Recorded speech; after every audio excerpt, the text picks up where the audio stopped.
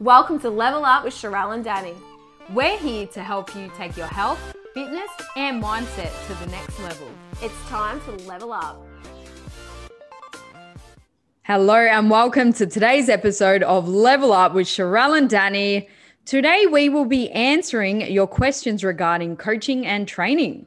Yeah, it's our bread and butter. Obviously, we're both coaches ourselves and we just are so passionate about training. So we love answering your questions when it comes to these two topics. I feel like we say that for every question, that now we're actually modeling our podcast based on your guys' questions. So rather than us sort of coming up with a topic, we've gotten that many questions in the DMs that now we can actually stem our episodes from it. But we thought we'd be a little bit organized and categorize them. That's probably more of my style coming out there, but I think it works well. So thank you guys. I was thinking about it the other day, like as much as I love Instagram, like it's created to be instant. And when I get a question, I'm like, oh, like I could talk about this for an hour. There's no way I can summarize this in 15 seconds. So hence the creation of the podcast, I guess, so that we can elaborate on these topics. Yeah, because I've noticed now in some of your swipe ups, you're like, listen to me talk about it for 47 minutes. Swipe up to the podcast. How good is that though? Because you don't want to give someone a shitty answer, particularly if it's such an in-depth topic. And now the questions that we're getting are really in-depth. So it's cool to be able to just, refer to the podcast if you want to hear more. So much on Instagram is oversimplified, right? Like I want to be able to give an answer, but then my brain is going, 50 miles an hour being like, yeah, but what if they're doing this? And then I wonder about that. And, context is so important when it comes to questions. So that's why we love being able to sit here and really elaborate on them. So let's get into it, Danny. Yeah, but first someone's taken the crown on the most amount of minutes streamed. Like last week was in the 2000s. And again, thank you to everyone. But someone came across with a tag for the Spotify, yearly, what's it called? I don't know, where Spotify just told us the summary of your top podcasts. And now we've got Evelyn Killeen, 3,857 minutes of our voices streamed. So you take the crown. That's insane. Can I just, I've just got my calculator out. So there is 60 minutes in an hour, right? Yep. And there is 24 hours in a day. Yeah. So there is 1,440 minutes in a day. So she's been sitting down for like 3 or 4 days. Wow. When you put it like that, that is epic. Yeah. Everyone else needs to step up your game. No, that's level up, guys. Level up. Well done, Evelyn. You're a legend. Big shout out. Yeah, absolutely. Now let's get into our first topic. So we really wanted to be able to have a bit of a conversation about online coaching versus face-to-face coaching. So this first question from Miss Torres G. Online coach versus face-to-face for intermediate level. How to choose which is the best option? Yeah. And when you think about intermediate levels, so I really want to be able to separate training experience from training age, because there are people that have been training in the gym for 10 or 15 years that are still beginners. Yeah. And I will never forget, like when I used to train at this gym in Ballarat, like this little country gym, there was this one guy there, right? And he always used to hog the Smith machine, but he trained like 5-6 days a week and did the exact same thing. And I used to watch him, and like I was training there for a couple of years. He did not make any physical progress because he just did the same stuff over and over again. And that is the definition of perhaps having a high training age, but a low training experience. Yeah, that's right. So I feel like everyone who's starting out for the first year or even 2, really depending on how quick you progress, needs someone face-to-face. Because you just need to have someone there looking at you, teaching you all the movement patterns. So if someone ever comes to me and they're just starting out, I don't take them in straight away online. I'm like, look, just learn what it's like to have someone there face to face with you, so then you can feel confident in all the movements. Even that, look, and then of course the rebuttal is, well, it costs more. Yeah, but what costs more? A little bit of face-to-face training at the start with a great trainer where you can learn the skills, or being a couple of years down the track with an injury and being like the guy on the Smith machine, you haven't seen any progress. So invest at the start. Yeah. And it's such a funny conversation because both, you know, you and I know, Danny, you know, there's no such thing as it's too expensive. It's just that I don't put the value in it. Yep. And as you said, like what's more expensive, because a shitty coach is expensive as well. So in the long term, like you said, injury, that's expensive. So it is coming down to, you know, face-to-face is invaluable. And I think everyone can benefit from that at the start of their journey. And I'm very similar to you, Danny. Like I like people to have at least 6 months gym experience, moving around, fluffing around. And as you said, that first year, you really are just like getting in pieces of equipment and trying things out. And I think that's important to be able to do that, to experiment. And then you're like, oh, I'm starting to take this a bit more seriously. Maybe I'll just get some in-person stuff done. And I had that, I had in-person for about literally 6 months. Like I had one strength and conditioning session a week with a coach just to refine my deadlifts, refine my squat patterns. And I learned so much in that period of time. It was really invaluable for me. So even though I paid, you know, the equivalent of even probably more than what an online coach would be a week for an hour's session, like it was like an internship almost. It is an internship for sure. You learn what to do. And then even if you're a trainer, I feel like every trainer should have some face-to-face experience, because a lot of people jump straight to being an online coach without even having someone coach them face-to-face at all. So it's a whole nother ball game being an online coach. To be able to cue someone from a computer screen, you need to have done the time face-to-face, not only as a client, but then also as a coach as well, because you get to put your hands on your clients and just see where they're at and interact, and people skills and body language. It's so important to nail. And some people are scared of the gym at the start. Most people are like, so if you're a little bit resistant to use a piece of equipment, I don't think an online coach is the right answer. You know, you want to be confident to be able to use free weights or go out of the women's room. You know, remember people, they're like, oh, I kind of still hide in the women's gym, which now the women's gym's fully decked out, the same as the man's gym. So they don't really use those terms anymore. But I remember back in the day, used to always say that, like, yeah, just go in the women's gym. They still have them. Like at my hometown, the seated abduction is in the women's room. And I'm like, what? So the men don't have to worry about abduction? They need to work those glutes. But in regards to the question, so online coaching versus face-to-face for an intermediate level, I think, you know, if you're intermediate, you probably would have ideally had some face-to-face, whether that's a few sessions, a handful of sessions, or whatever it might be. I would say online coaching is reserved for people who are self-motivated, or who are willing to do the work, who are coachable to begin with as well, and who already have 6 to 12 months sort of training experience under the belt. Yeah. But then as us, whatever we want to call ourselves, you know, intermediate or advanced. I know you don't like calling yourself advanced, but I want to call you advanced, but you can shake your head and say no. Or for whatever we are, I've got both. But I'm obsessed with getting coaches for everything as a you know, well, mentors, coaches, whatever you want to call it. I've got people face to face whenever I go for one, like not a 1RM, but pretty close to 1RM type lifts. I always call someone at the gym to come watch me or like help me, just because I love having that. I love that feedback. But then I've got an online coach as well. So you don't really always have to choose. But yeah, if you're sort of starting out, definitely face-to-face. As your confidence and skill level increases and you earn the right for an online coach, then try that. But at the end of the day, it also depends on how good your coach is at the same time. So do your homework and just try. Try both. That's a really great point, Danny, when it comes to coaches. So I think as well, a lot of people have an expectation of an online coach that they're going to be able to be fantastic at everything. And I think it's really important to know, like, a lot of coaches are amazing generalists, and they have, like, you know, they're a mixed bag. They can give lots of advice. They have lots of resources and lots of tools in their toolbox. But it's really important to, you know, have your expectations on point and be okay with investing in other areas as well. So, you know, and Luke put this perfectly to me because I've been seeking out other people to help me for this comp prep. He sort of explained to me, like, oh, have you? I didn't know that. Yeah, I've been dabbling in some other areas that I need to, you know, outsource, because we all do. Fantastic. So he was like, well, NBA players, they don't just have like one coach. They have a coach for this and then a coach for that. And for me, I'll have a posing coach, and then I'll probably have someone help me with my training, and then I'll have someone help me with my nutrition. And it's okay to outsource other areas. I myself even have clients who have an in-person PT as well. Like they train with someone. And I think that's freaking amazing. You invest your money however you want to. Yep.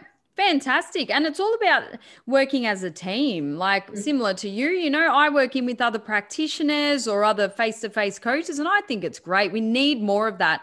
Too many people want to just hold on to their clients and not share them around. It's like, no, the more hands on deck, with good communication, the better. Sometimes it can be a little bit much if they're conflicting, but you and I are all about communication and putting our client first. So there's no reason why you have to limit yourself to one. Exactly. And I guess a lot of in-person trainers, I don't know, like I worked as a PT for only about 12, 18 months, but it's not common practice to do like all programming. Like they might do your session with you. So you can very well have online coaching who does your programming throughout the week. And then you can have your technique-based session as well with an in-person trainer. There's nothing wrong with having both. Yep. Cool. All right, let's move on. So next question by Linda O'Donnell is it best to spread workouts throughout the week or get it done early? So I think when it comes to your training, the number one thing you have to make sure of is that you're actually going to get it done. The rest of the variables, just get it done. The rest of the variables depend on your lifestyle, your compliance, personally, after the weekend, having a day off on Sunday, I put my big training sessions on Monday. I've just worked that out. But then for me personally, I wouldn't do 5 days in a row without rest because you just cook yourself. So I think it's important to spread it out during the week, no matter what number you have. But in saying that, if you're the type of person who's really tired by Friday and your Friday session is just no good, you're probably better off having it a little bit earlier anyway. Yeah, I always encourage people to break up their training week.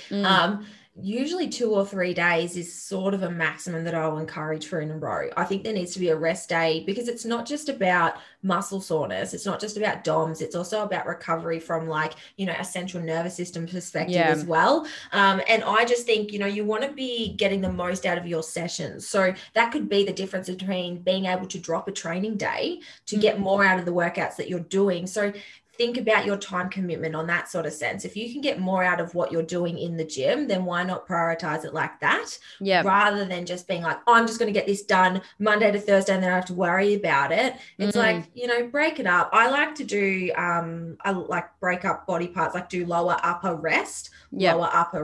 I don't like doing any more than 2 or 3 days. Even by that third day, like I'm gassed.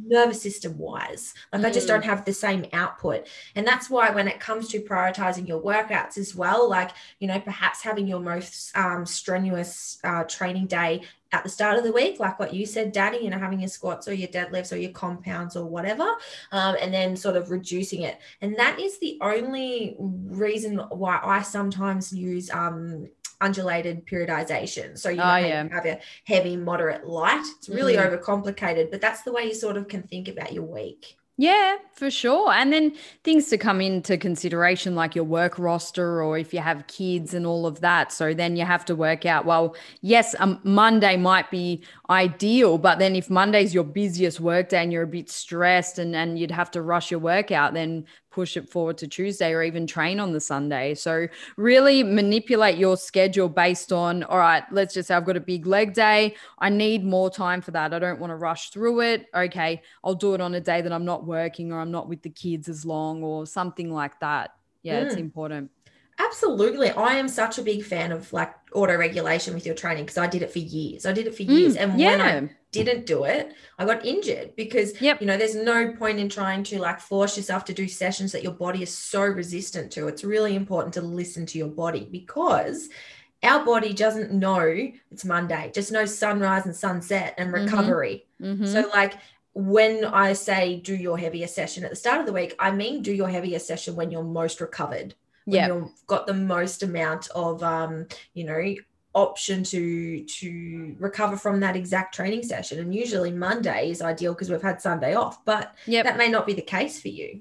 No. And then let's just say you did get it done early Monday to Friday. What are you going to do on the weekend? Go out, have a few drinks, maybe big meals. You're better off probably having a training session on that day, It doesn't. So it really just depends on your schedule. Yeah. Hope that answers the question, but we'll move on to the next item anyways. Sweet. All right. Fitness by KB. No training for 1 year, recovering from breast cancer. Is it a good idea to get movement patterns reassessed before starting back at the gym? So first of all, congratulations on your recovery and sending you lots of love during such a difficult time. And I hope it was okay that we read your name out. But thank you for the awareness, because this topic is very close to home. My mum went through breast cancer as well, probably about 7 years ago. So lots of people, I'm sure a lot of people know someone who has. So thank you for the question and all the best with your recovery.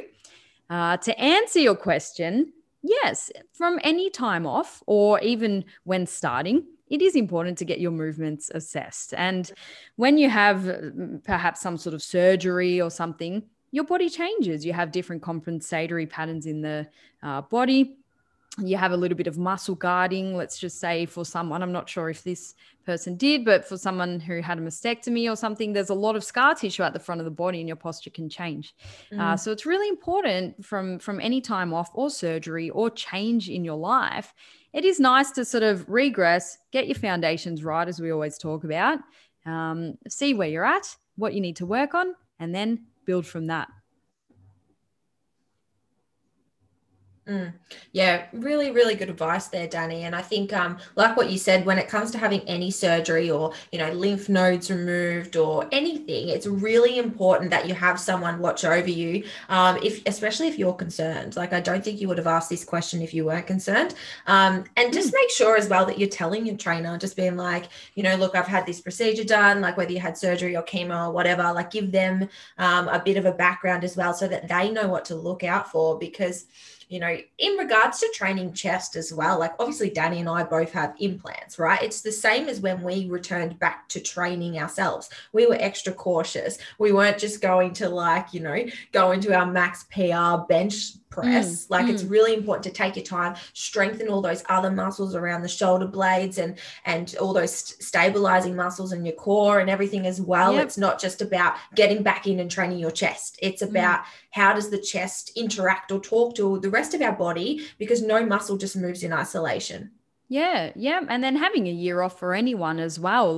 There's definitely, I don't know, it depends what you did on that year off as well. Your body would have molded to the lack of movement and exercise. So rather than going to a personal trainer for an assessment for that, I'd probably go to, some sort of health professional, osteophysio, someone like that, exercise physiologist, get a diagnosis or anything if you want, and then pass it on to the trainer, I'd say, particularly for something like that, actually. Yeah, 100%. Really good advice. So we'll move on. This one is from Michelle Lynn. I can't pronounce it. Come on, read it. This is a long one. I'm glad you got it. Michelle Lynn Hernandez. Michelle Lynn Hernandez with 2 Zs. Cool. Yeah, we were saying you'd hate to be logged out of your Instagram app every time you have to log that one in or filling out one of those multiple choice question forms. It'll take up the whole exam time. They get me every time. And it's like, click the boxes where the car is. It takes me about 10 minutes to get through those. Because sometimes some of them don't have the object. That's what I've realized. I'm like, where are the crosswalks? Where are the bicycles? I can't find them. Oh, that's the answer. But do you know what? That is so deceiving. It's like multiple choice. It's like, we're not trying to trick you. It's like bullshit. You're not trying to trick me. It's the same thing. Why would, anyways, sorry, Michelle. So I had up on my story talking about, I can't remember what I was talking about. I was talking about cardio, and I was talking about how we shouldn't be using cardio as a fat loss tool as such. So Michelle's asked, how is cardio not for fat loss? And I really wanted to be able to elaborate on this, because I think it's really important to understand that when we're looking at calories calories in and calories out, it's really not as black and white as that. So obviously we can measure the calories in, which comes from nutrition. The calories out, you know, like 90% of the calories out is made up of our NEAT levels. So that our NEAT levels are like our steps, as well as our fidgeting, me throwing my hand around, me standing here. It's our non-involuntary sort of activity throughout the day.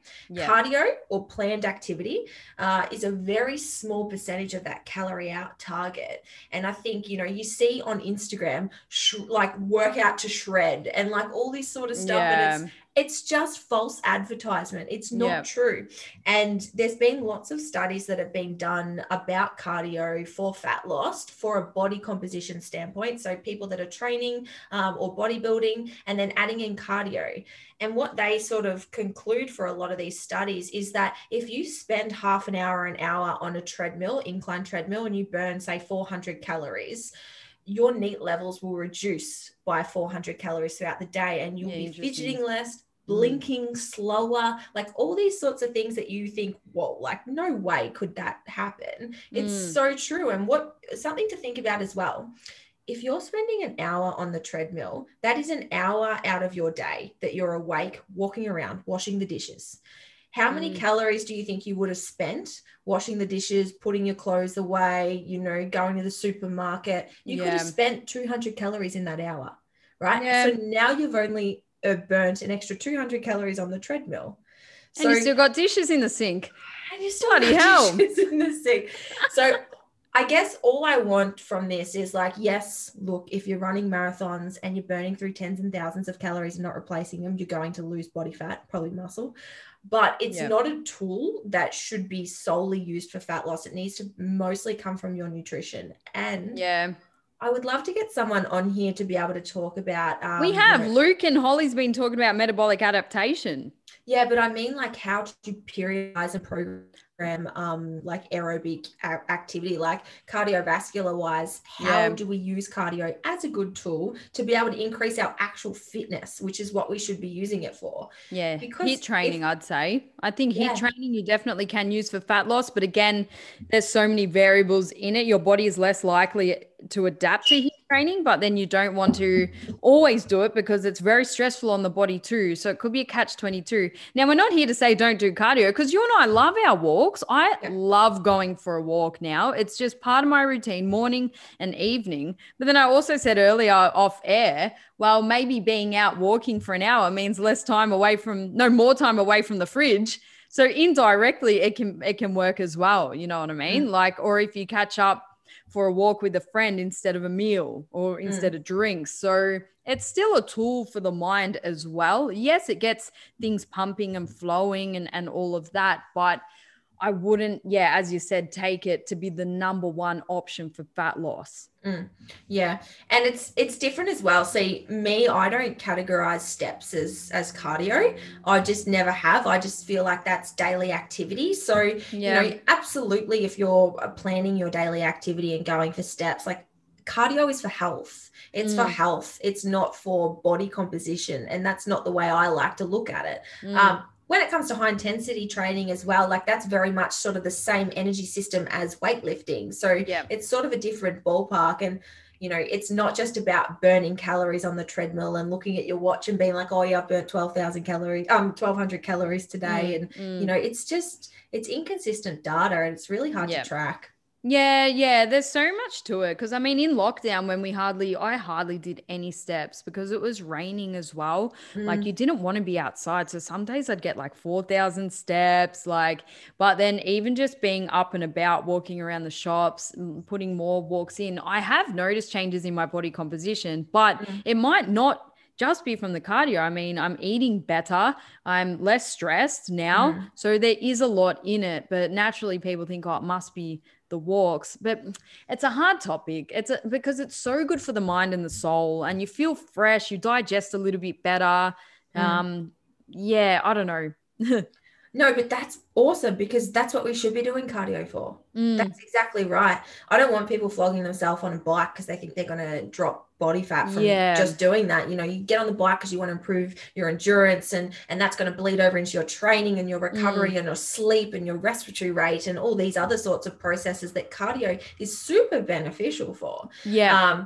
And I think vast majority of people do flog cardio because they want to drop body fat, not because of those reasons. Yeah. So it is really important to be able to distinguish between the two. And Danny, as you and I go into a comp prep, you know, it's almost like a bit of a different scenario as well, because calories are going to get extremely low for us. So it's a fine line, but for majority of people, I really I encourage them to get majority of their results from the nutrition side of things, like 95% of it, maintain NEAT levels. So that's why in isolation it was hard for us, because like my NEAT would drop like 100%. Yeah, absolutely. So, and that's why, like, during that time as well, I was still dieting for the WBFF show. Yep. And I had to exit that diet because I was like, I'm eating low calories. I'm getting 2,000 steps in. My NEAT is through the roof, down, you know, weigh up your options here. So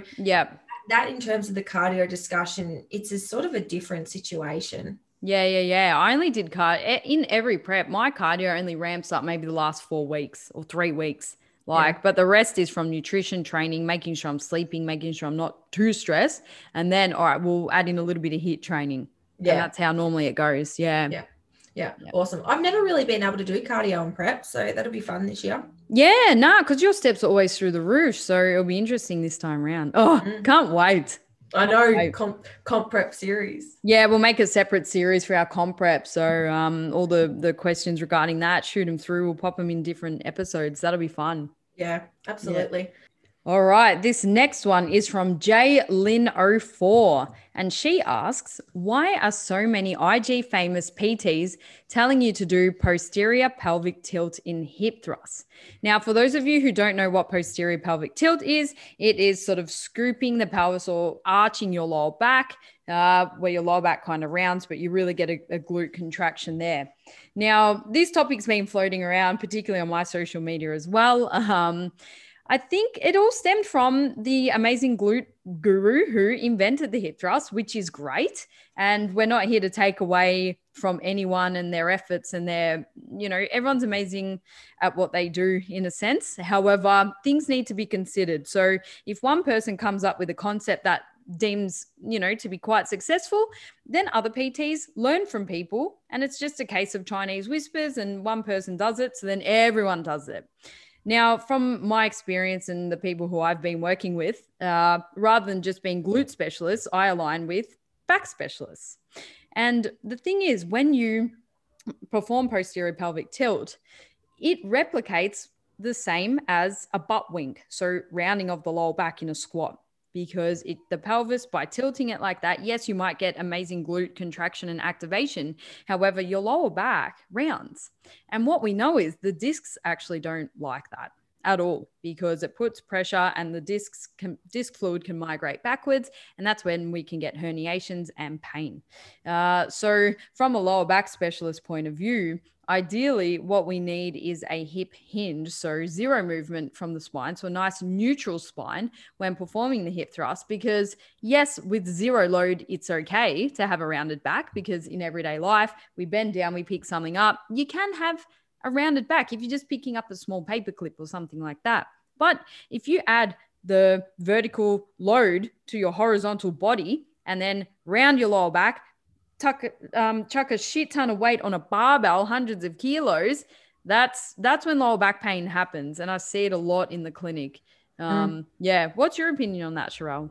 Yeah, it's really interesting. And I definitely learned with posteriorly pelvically tilting. It's such a mouthful. PPT. PPT, we'll call it.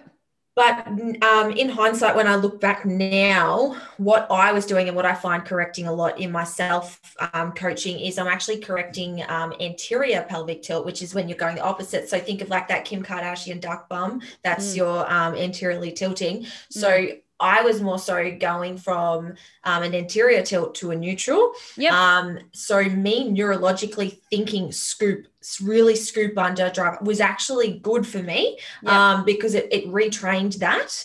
It wasn't me going from a neutral spine to then really rounding under. And I think what you'll find is like when you cue too much, like it actually makes you weaker in a lot of exercises. Yeah.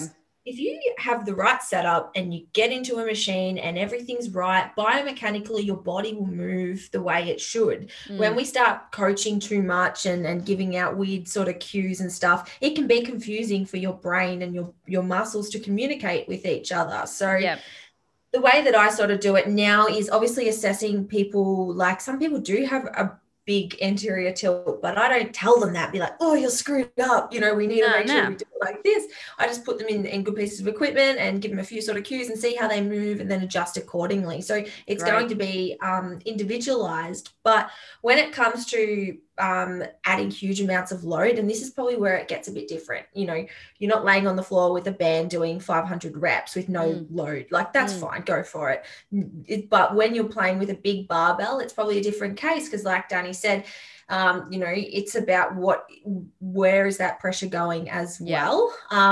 So it is context dependent.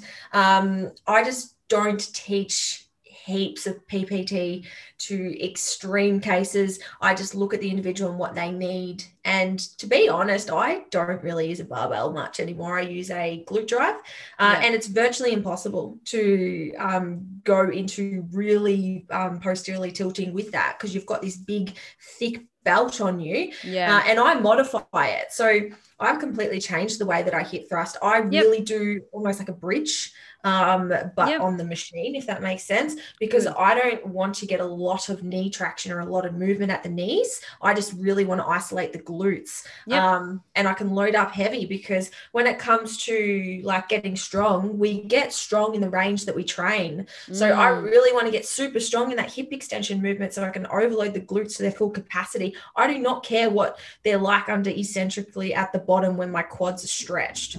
Okay. Yeah, for sure. And when it comes to this, you're better off just not teaching it wrong at all in the first place. So I really love that you highlighted that you go from a bit of an anterior tilt to neutral. So whether you want to use the word scoop or whether you want to, I use tuck the ribs down, but then it just depends on how much they're scooping or how much they're tucking down. So they need to do it in a way that will bring them to neutral, not in a rounded or flexed lower back. That's the main thing. Now, yes, we can get away with it not under load, but there's no point learning it poorly and then trying to learn it correctly once we're adding load. Learn it properly from the first part. Do your hip thrust as a hip hinge, because that directly translates into your deadlift movements, into your squat movements, into your Romanian deadlift movements, into every other movement really. And it is safer on your lower back that way. It burns my eyes to see, which, ignorance is bliss. And I used to do it too, where down the bottom, the ribs are flared and the lower back is really squashed down and we've got uneven forces through the back. So when your ribs are flared down the bottom of it, you're compressing your lower back, which sometimes it's okay. Under load, it's not okay. And then you're coming up and really rounding, and there's just so much movement through the lower back and forth, that no wonder people have back pain on hip thrusts. So keep the forces even from the front and the back of your spine, which is a neutral spine with a nice brace, that you still will get glute activation, but you save your lower back, and that's what we want. Yeah. And that's a really good cue. That's one that I use, is thinking about doing an abdominal crunch, and how that you really do pull those lower ribs down to your hip bones, not your hip bones up. It's about ribs sort of down and keeping that down. And the stronger that you get in any sort of movement, the more that you can, these sorts of things are really do become important. And I know that like on a hip thrust, for example, like I need to create internal stability. I need to grab onto those handles. I need to brace hard. I need to have that belt in the perfect position. Like everything needs to be lined up, so you can get away with some of these sorts of things and perhaps not feel a difference or not notice a difference when you're not using a heavy load, or you're just using a band or whatever it might be. But as you get more advanced and stronger in a lot of these movements, you do have to sort of start thinking of this stuff. Yeah, yeah. And for all the amazing trainers listening, please start teaching your clients a hip hinge in their thrust. Don't worry about what IG famous quote unquote people are doing. It's really about, all right, use the science, use evidence, and be smart with your programming and training. You want your clients to stay pain free and injury free as well as getting amazing glutes. So that's how you do it. Hip hinge your thrusts. Yeah. And just as well, like I think a lot of people do these sorts of things because they can feel it more. Yeah. And that doesn't necessarily mean that it's doing more. So it's really important to be able to remove that and be like, oh yeah, but it burns. And it's like, that doesn't mean anything. a herniated disc burns as well, I bet. So far out. Yeah, not ideal to gauge that. Be safe. Good question. Do you want to read out the next one? Yeah, so Miss Mel Martin, 14, best exercises to build bigger delts. And what's your mantra that you say, Sharelle? I don't know. There's no best? No, what is it? I was like, oh shit, what do I say? What do I say? I don't know what the mantra is, but there is no such thing as the best exercise. Yeah, that's it. That's what I mean. Oh, right. Sorry. Yeah. No, that's all right. There is no best exercise for building any muscle. It just comes down to like where you're at, for who and what for. But I will say, like, I do have some favorites when it comes to delts. Like, I always prioritize abduction work, and you'll probably think of this as well. I treat the delts very much like the glutes in terms of like how I train them, like a lot of extension, a lot of abduction, lots of cable work, lots of fluffy stuff as well for the delts, which is, I think, my personally have responded really well to. I structure my upper bodies a bit differently to what I used to when I'm sort of like bodybuilding, I guess, and focusing on hypertrophy. I almost flip them. So perhaps what I would have started or finished my session with, I start now. So like lateral raises and like face pulls and rear delts and all that sort of stuff. Yeah, it's a great way for me to like build into a warm up as well. It sort of acts as both. And then I do like overhead pressing and more compounds towards the end of my workout. Great. But I probably wouldn't give that to a beginner because I want them to develop good movement patterns at the start and earn that right to be able to train like a bodybuilder. Well, you've got a good point there. If you want to look at it from a point of view doing the smaller exercises as a warm-up or activation, that's brilliant because that takes away from the upper traps dominating or the lats dominating or the pecs dominating. So I think it's really cool to do those smaller exercises first, whether you do them higher reps, lighter weight like an activation or jump on the cables like what you do. I feel like it's actually really good. Now, when it comes to a beginner, you don't want to burn them out too soon because then the other muscles will overcompensate anyway. But I feel like all of us should train the delts from all planes. So in front of you, to the side and behind. Good old shoulder big three. You can't go wrong, lying face down, and then arms by your side, bringing them back behind you 15 or so times. Turn your palms to the ceiling, same thing. And then arms out by your side in a T shape, lifting up behind you. You know, everyone should be doing that exercise because we all sort of sit with our shoulders forward, and to have that rear delt activation, but you're lying face down. So you're working with gravity. You don't get your traps dominating and you don't get all the other muscles dominating. So good point there with doing the smaller exercises first. I think the battle is finding the exercises where your traps don't take over. That's been I'm a trapzilla. I'm better now, but like most people are. Traps. Look at traps are the gods. Look at that flex. City. I just want to grab it. Just want to grab that. Big chunk of meat. You know, I don't mind traps though. Like I love them. I don't think they're like, you know, when you can do this one, you see a trap. Yeah. Like I don't think it's a bad thing. It's just about, yes, your traps, like they shrug. So it's going to, at the end, sort of take over when you're getting close towards failure. But I used to struggle with rear delts a lot, training rear delts with not activating my traps too much. And I found like lots of elbow flaring seated rows are really good for me rather than that rear delt banded pull apart. The rear delt fly machine I get all traps on that. I don't do it. I do more rowing variations with flared elbows. You can even see me rear delts jacking up there. Oh mate, we'll get this one on the IGTV. You rig. Don't you dare. Oh, no, it's not happening. But yeah, so it really comes down to, something I do want to say as well is like you need to have abduction work to grow your deltoids, because it's really important that, you know, when we're trying to grow muscle, we're just putting tension across muscle fibers. Yeah. And when you look at the striations of the deltoids and how they sort of fan out, you know, it is important to do that abduction work. And like I said, that fluffy stuff, you can push it hard. An overhead press, you should not. So it's really important to take all muscles to failure. But when I'm looking at like a bodybuilding styled perspective of training, I'm like, okay, well, what's a safe way that I can take the deltoids, isolate the medial deltoid and take that to failure without putting a lot of risk from, like I say, a heavy barbell overhead press, which isn't very favorable for building the deltoids anyways. So you get more front delt if it's in front of you. Yeah, and then absolutely. A bit of chest. If you start leaning back under fatigue, you get a bit more chest. So I always see you on your reels doing the lean away lateral raise, and that's brilliant, because if we're standing upright and then we're more likely to get traps. If we're literally standing upright, going against gravity, and then if you pass that 90-degree mark or one like a straight arm, you'll get up a trap the higher you go. So you doing your lean away is brilliant. Use that that angle there, which is cool. Yeah. And just a couple of hacks as well with the cables. Like I use an ankle cuff that you do kickbacks with around my wrist, so I can take the wrist flexors out of it. I still make sure that I include free weights so that I still get that stimulus, but I can go so much harder when I'm not holding on to a handle, because my wrist extensors fail first. Yeah, good tip.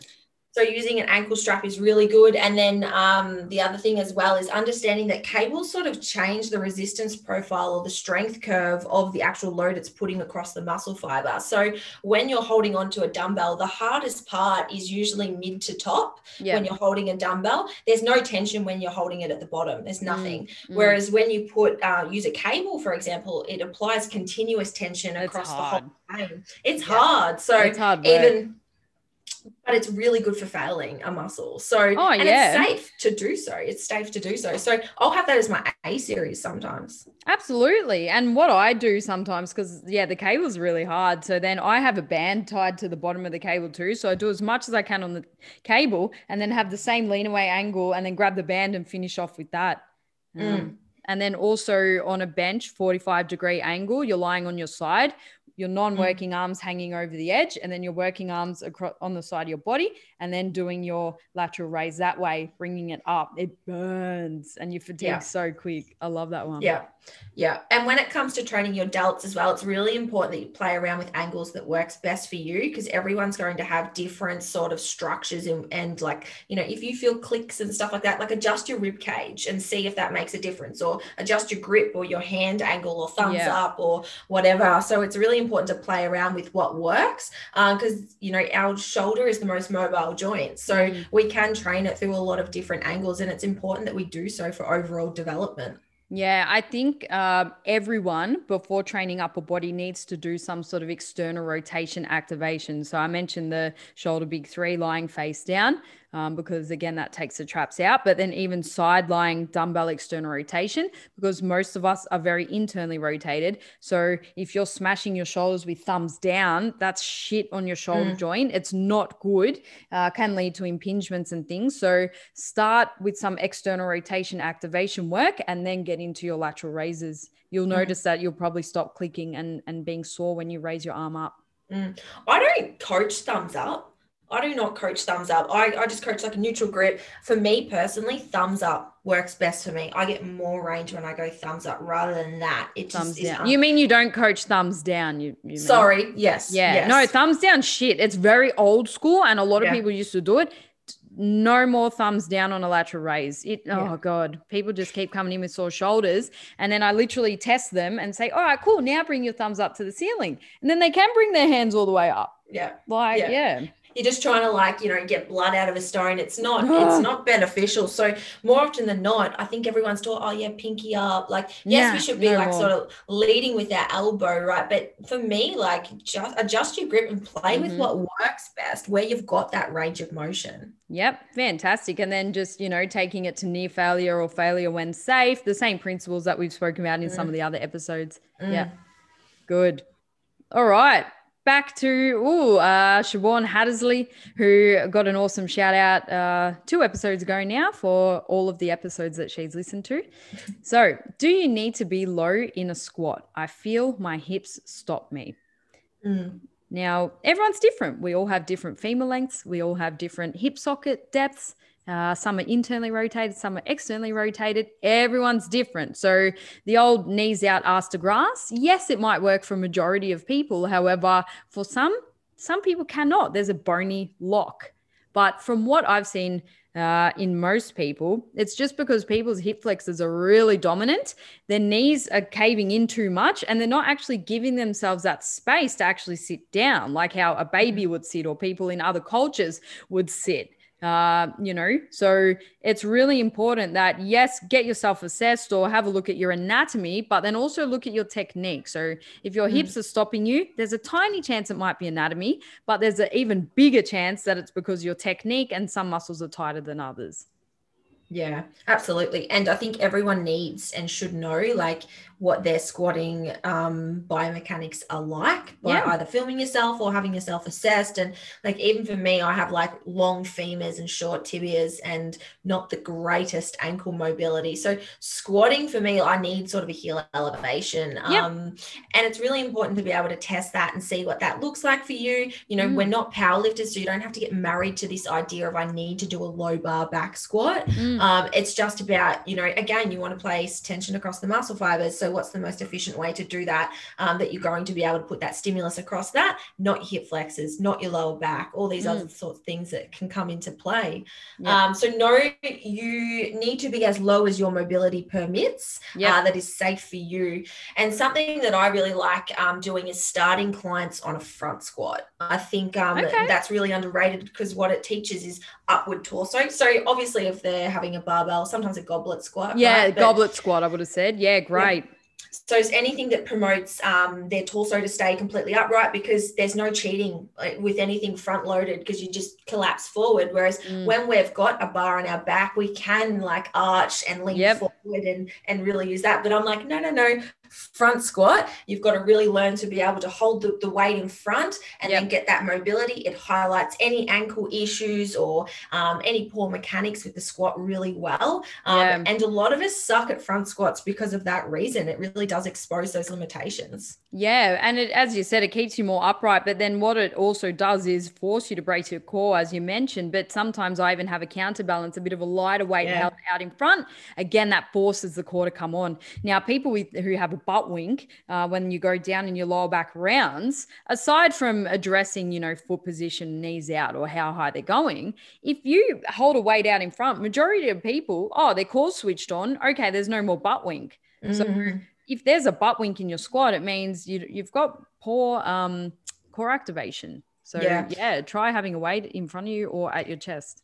Yeah. And a lot of the time as well, when people put barbells on their backs, it can be their shoulder mobility that's really forcing that as well. So that's why a front squat really helps with that, front loading it, because anything you put on the back, right, like lots of posterior chain, but like Danny said, when you're loading from the front, it's also using all those front muscles, your core stabilizing, teaching you proper squat mechanics, which is pushing knees over toes is totally fine. You don't have to keep them back. So it's again, it just comes down. Exercise selection is really important, because if you use exercises that you can't screw up or that are going to make you and force you into the right positions, you know, that's mobility, right? Yeah, definitely. So you've got technique changes or exercise selection, as you said. You've got various activation mobility drills, you know, that we can do. But then, also earning the right as well. So if your upper back you can't get a bar on your back, all right, you need to spend time addressing why not. For you, Sharelle, you mentioned you like heel elevated squats. For me, I prefer low bar, of course, yin and yang, knees over toes for your more front squat and high bar. And then you can still have a little bit of knees over toe for low bar, but it's a more hip dominant, so you'll notice less. But it just depends on your goals, your anatomy, what you want to achieve, what you enjoy doing, and what feels good. So yeah. And even in general, like, do you need to be low in a squat? You don't even need a squat. Like, you can do a lunge if you want. You don't even have to put the barbell on your back. So I think I would actually encourage a lot of unilateral stuff if you're feeling issues in your hips, and sort of be able to address any issues from side to side.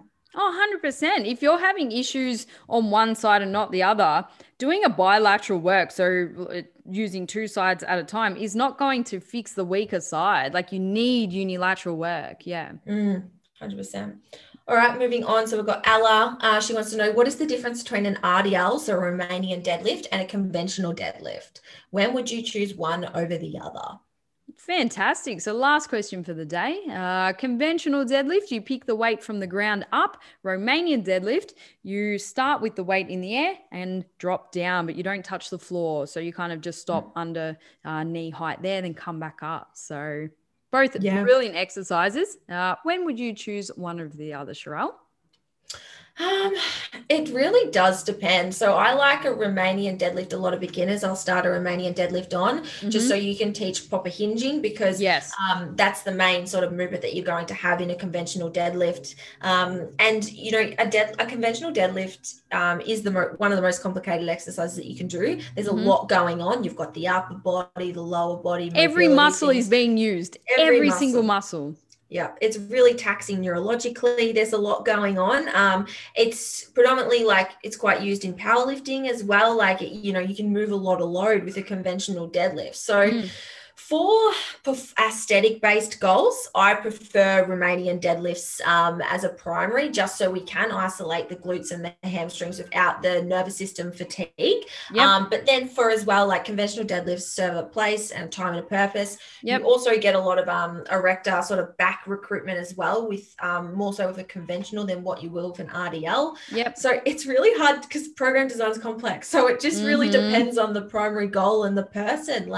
For me, I don't conventional deadlift. I haven't for a long time, just because I get more of a stimulus or a bodybuilding stimulus out of an RDL, and I prefer that. So there's no right or wrong. It's just for who and what for. I still use the barbell. I think it's fun. It's really cool. It's in my environment as well. You know, a lot of the people that I'm around do all these lifts, and I love that strong feeling of picking up something that's bloody heavy off the ground. But you have to really earn the right. I wouldn't put a newbie or someone who has a weak link in the chain, such as core, or their hip hinge isn't ideal, or the lat strength isn't ideal. I wouldn't put them on a conventional deadlift straight away. There's so much that we need to do before that. As you said earlier, teaching a hip hinge, I use a Romanian deadlift as well.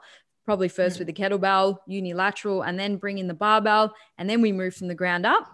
But then again, I use conventional deadlifts as part of my lower back rehab for people. If you pick something off the ground, it's a conventional deadlift, or it might be a sumo squat. So it really depends on the purpose, how heavy you go and how many sets and reps. If you want to be strength or powerlifting, obviously lower reps and sets, higher sets, higher weight. Or if it's for rehab, you have, now I'm confusing myself. If it's for rehab, higher reps and lower weight. But if you don't want to do it like Sharelle, that's fine too. So if you do program conventional deadlifts, and then I would use RDLs as an accessory. But again, it just depends on your goals. Yeah, I use in my programming, I use a lot of trap bar. I really love a trap bar. I think it's a great bridging to a conventional. And then when, like I said, you know, as you said, you know, it's got to be earned to get to that conventional. And I'll spend 12 weeks nailing a Romanian deadlift and everything else before you'd even look at a conventional deadlift, to be honest. I sort of believe that people should be able to get a couple of pull-ups as well, to be able to prove that sort of lat strength and be strong in the upper body to be able to support that barbell when doing a conventional. And like you said, good core strength. They should be able to get relatively really strong on a Romanian deadlift before they do a conventional. And then I might even start them on, I really like programming pause conventional deadlift. So pausing just at the mid shin, because it's a really good teaching tool to be able to use leg drive. But yeah, that's the difference. And when would you choose one over the other? It depends. It depends for sure. I mean, yesterday I made a post, or whatever time frame this will be, so probably 2 weeks ago by the time we post this, I made a post on my deadlift warm-ups, and there was a lot in it. So you start with the glute activation, core activation, movement patterning work with a band, and then some lat activation. And then we start our working set. So this is definitely one of the hardest exercises there. So earn the right, use it if you need it, have fun with it, or don't. It depends, as you just said. Yeah. Yeah, and there's lots of different variations besides an RDL. Like you've got your sumo deadlifts, you got your snatch grip, which I really love using. So there's lots of different styles of deadlifts, and they all have different purposes and different rep ranges and different primary goals. So it comes down to like if you're strength and performance and you thrive off having numbers and results. Cool. I think having like some big lifts in there is awesome. You can have both. You can have a hybrid, right? Yep. If you're purely aesthetics and just wanting to focus on really like nailing your hinge pattern or isolating certain muscle groups, then an RDL can be a really good place to start. Yep. Fantastic. All right. That was good. We done? We done for the day. Done for the day. Mic drop. No, don't drop them. Then you. Oh yeah, they're new and expensive, so I hope you guys and girls love them. So as Danny and I were just talking about, we're thinking about doing a comp prep series as of 2021, as we both embark on our comp preps. So, I'm just trying to think of how many weeks out we'd want to start it. I don't know. Maybe depends how many questions we get and how cooked we'll be by the end. We're going to be so chirpy at the start, and by the end, it will just be pep talk. It'll just be you and I saying, hang in there, hang in there. Hang in there, sis. We're nearly there. I know. What do you reckon? 20 weeks? 16 weeks? One a week plus our normal episode? Who knows? I reckon at least 20 weeks because that's 20 like weeks. 10 episodes. Yeah. It'll be a mixture of, Q&A style, but then also a mixture of how we're actually going. Because, both doing a pro show, pretty exciting stuff. My pro debut. How many pro shows have you done now? You've done the one? No, dude, I'm a veteran. I'm a master. I did Vegas. I did LA. I did Australia. This will be my fourth. Oh, fourth pro show. Oh, shit. Sorry for insulting you, mate. Fuck. Do you know me? I know. You don't even know me. Nah, that's cool. Well, that's exciting because you know what? I know we're going to be doing things a lot differently, which is cool as well. So you can see sort of the yin and yang version of our comp prep. So that's cool. Yeah, I think that'll be awesome. I think it's really important to know, like, as I always say, there's like a million ways to skin a dead cat. You can get to the same result. The analogy of that gets worse. First, it's like I've forgotten even the original because we've butchered it. So there's many ways to skin a cat, but now there's a million ways, and the cat's already dead apparently. So now you're skinning the dead cat, but there are. I get like the odd message of being like your analogies or your bogan accent. I'm like, yeah, that's totally us, Aussie. That you is can't us. hide it. Aussie. That's it. Awesome. Well, we hope everyone enjoyed this random sort of training episode. If you did, please give us a 5 stars on the podcast app and also a screenshot to your Instagram story, which we absolutely love seeing. So thanks again, everyone, for tuning in. Thank you.